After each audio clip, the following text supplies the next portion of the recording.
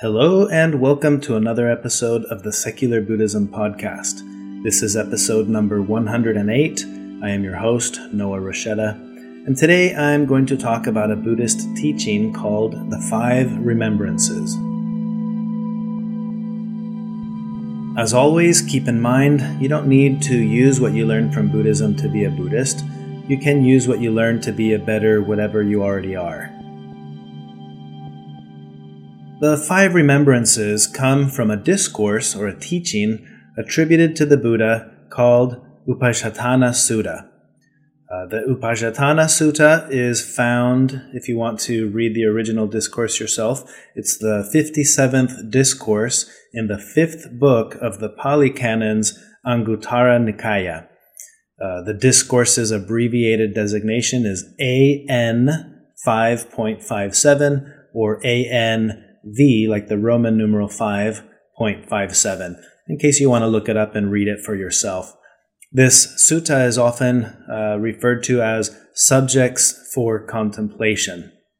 And the discourse advises that these five remembrances are to be reflected upon often and by all.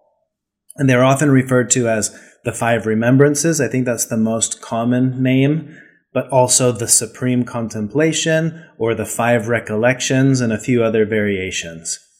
I'm going to refer to them as important things to think about, or perhaps even better, important things to think about often. So what are the important things that we should think about often? The Buddha told his followers that reflecting on these five important things often will assist with loosening the grips of attachment. So I'm going to share the five remembrances. The first one is, I am subject to aging. There is no way to avoid aging. The second, I am subject to ill health. There is no way to avoid illness. The third, I am subject to death. There is no way to avoid death. The fourth, everyone and everything that I love will change, and I will be separated from them. The fifth, my only true possessions are my actions, and I cannot escape their consequences. So those are the five remembrances, and I want to talk about each of them just a little bit more. So the first one through the third one, we've got essentially sickness, old age, and death. And if you'll recall, these are some of the key realizations that led Siddhartha, the prince, on his path to eventually becoming who is now known as, or later would be known as, the Buddha. This is what started him on his path to awakening.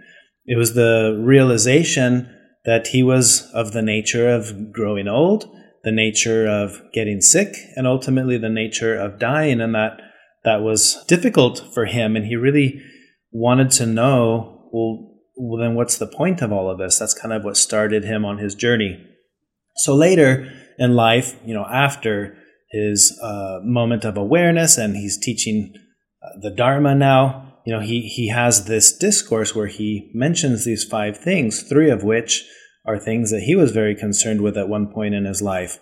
And these first three remembrances are meant to be humbling or to be sobering.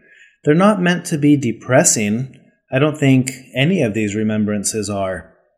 What they do is they help us to overcome a sense of pride and a sense of conceit. It's like being splashed in the face with cold water or slapped in the face with a healthy dose of reality. When I visualize this, imagine somebody who's been drinking, and maybe they're drunk and they are stumbling around and they're just not quite with it, right? It's like they're in a delusional state. And then here comes this slap of reality, this cold water in the face, and it's kind of like, wake up. Where you've been off in La La Land, and here, this is reality. And I think we live in a culture that seems to be delusional about these three things, right? Like if you look in all of our marketing for products and services, there's just this general sense of, buy this and you'll look young, do that and you'll stay healthy.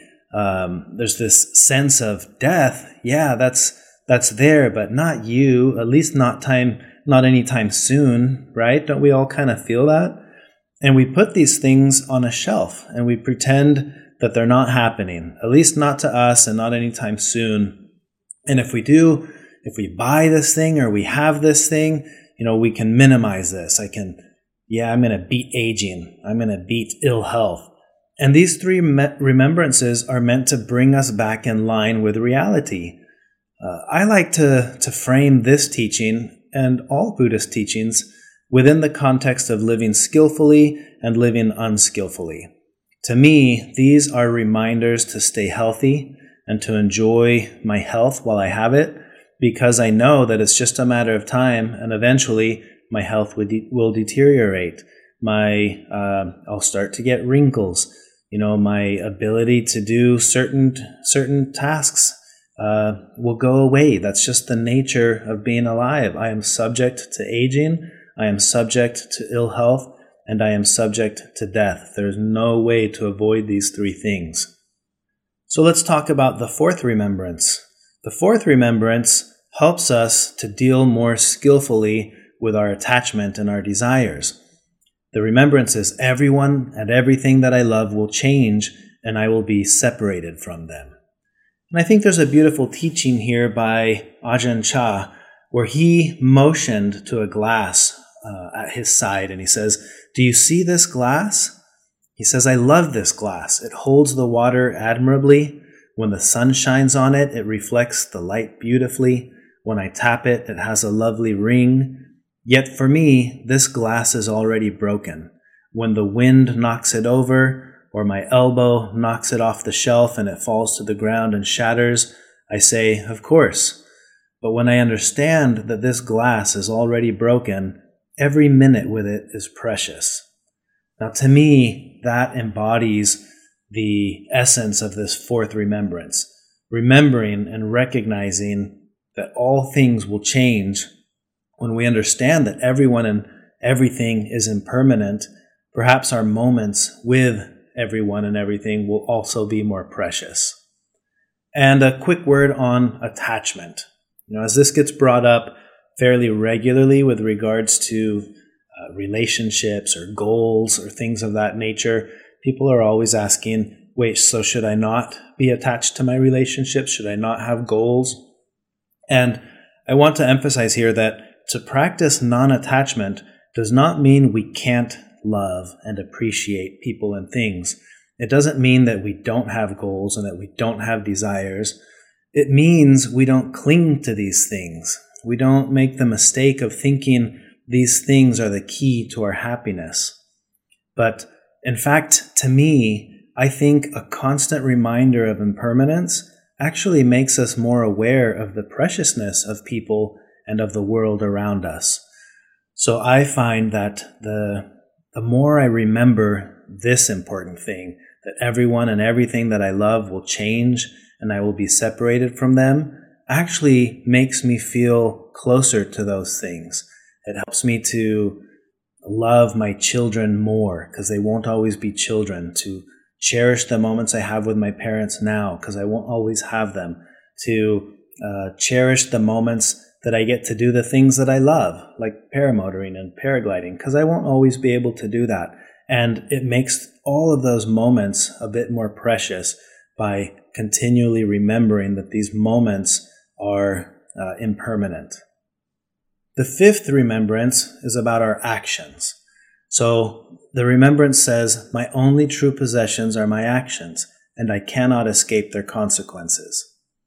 For me, this is the important reminder of karma. If you'll recall, the word karma means action, and my actions are inseparable from my life. So much so that my life right now is the result of my actions and choices. And sure, there are also factored in the actions and choices of others because of the nature of interdependence. But to me, this specific reminder is about the interdependence of my life as it is and as it will be with my actions or my deeds. And this is a reminder for me to take ownership of my own actions, which I believe is an important step on the Buddhist path. When we talk about actions, it's so easy to have this delusional thought that what I do doesn't affect anyone else. And the nature of interdependence is the opposite, right? Everything that I do affects everything else, and everything else affects everything that I do. There's this very intricate form of interdependence that's happening. So by seeing this, by remembering this, it helps me to want to be highly motivated to be skillful with all of my actions, my thoughts, my words, and my deeds, because I know that I do not exist in a vacuum. I'm not here in the world and there's me and then there's the world and we're separate. I recognize that everything that I do affects everything else. So as we talk about these 5 remembrances, you may ask, well, how long should we think about these things? And the answer would be until our mind shifts, until we realize how unskillful it's been for us to be looking out there instead of looking in here, inside of our own mind. I think a lot of us spend our lives looking out at the world, chasing after happiness, chasing after thoughts and things. We're distracted by all kinds of things, and rarely do we look into the mind that is the ultimate source of these things. Again, it's like the quote that I revisit often, that what we are seeking is who is seeking. In other words, if you're listening to this podcast right now and you're in search of something, you're a seeker, what would happen if you shift the focus of your search? Instead of finding whatever it is you think you're looking for, try to find the one that is searching for that thing. Look inside and search there. The 5 remembrances remind us of the preciousness of this human life, the one we're living now. They remind us that we are going to die. They remind us that our actions follow us everywhere, and that the search for things out there in the world is ultimately a waste of time that only perpetuates our suffering. So I would like to invite you to memorize these things, to put them on a post-it note, put it on the bathroom mirror, put it somewhere where you're going to think about them often, and they will reframe your life. They will help you to focus your mind on what really matters, and they'll serve as a guide to advise you in everything you do when you remember these things often. Speaking again on the topic of death, in the Hindu epic in the Mahabharata, a sage is asked, of all the things in life, what is the most amazing? And you know what he answered? He said that a man, seeing others die all around him, never thinks he will die. And I think that's fascinating. I would add the same sentiment about age. What's so amazing? Wow, it's amazing that we can be around so many people who are growing old and think that we're not going to grow old, or to be around so much ill health and to think that we'll always be healthy.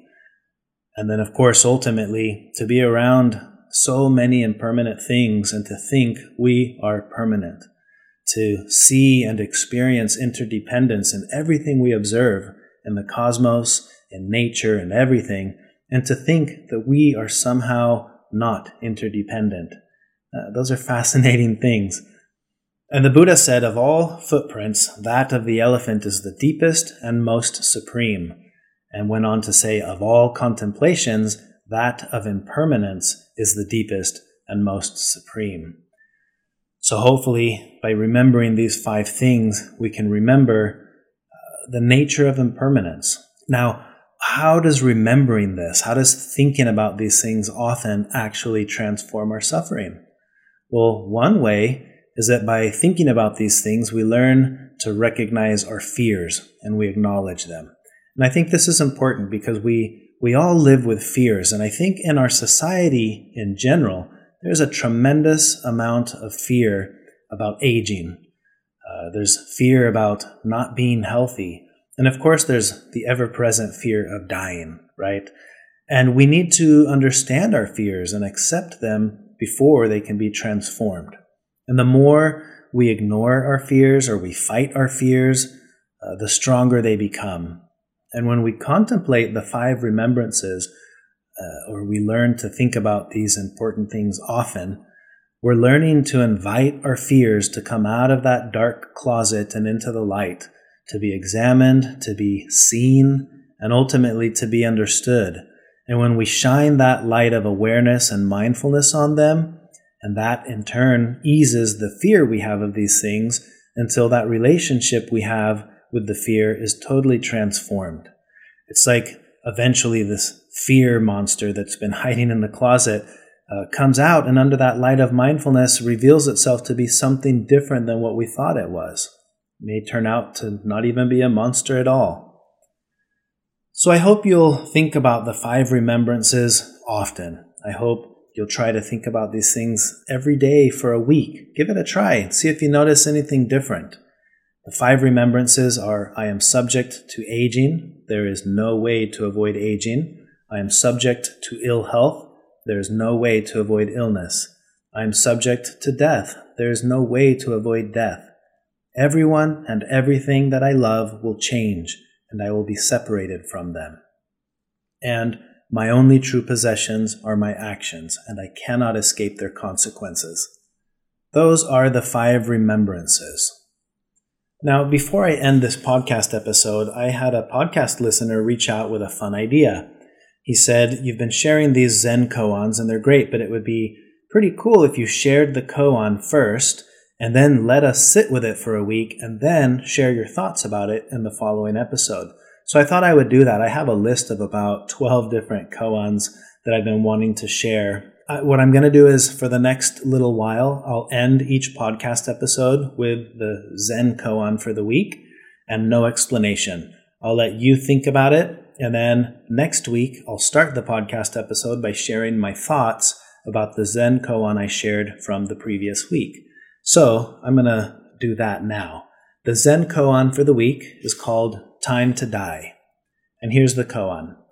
Ikkyu, the Zen master, was very clever even as a boy. His teacher had a precious teacup, a rare antique. Ikkyu happened to break this cup and was greatly perplexed. Hearing the approaching footsteps of his teacher, he held the pieces of the broken cup behind him. When the master appeared, Ikkyu asked, "Why do people have to die?" "This is natural," explained the teacher. "Everything has to die and has just so long to live." Ikkyu, producing the pieces of the shattered cup, added, "It was time for your cup to die." So there is the Zen koan for the week, and the invitation is to think that over along with the 5 remembrances, and I'll share my thoughts about this koan in the next episode. That's all I have for this podcast episode, but thank you for listening. Thank you for being a part of this journey with me. If you enjoyed the podcast episode, feel free to share it with others, write a review, give it a rating in iTunes. And as always, if you'd like to make a donation to support the work I'm doing with the podcast, you can visit secularbuddhism.com and click on that donate button. And that's all I have for now, but I look forward to recording another podcast episode soon. Thank you. Until next time.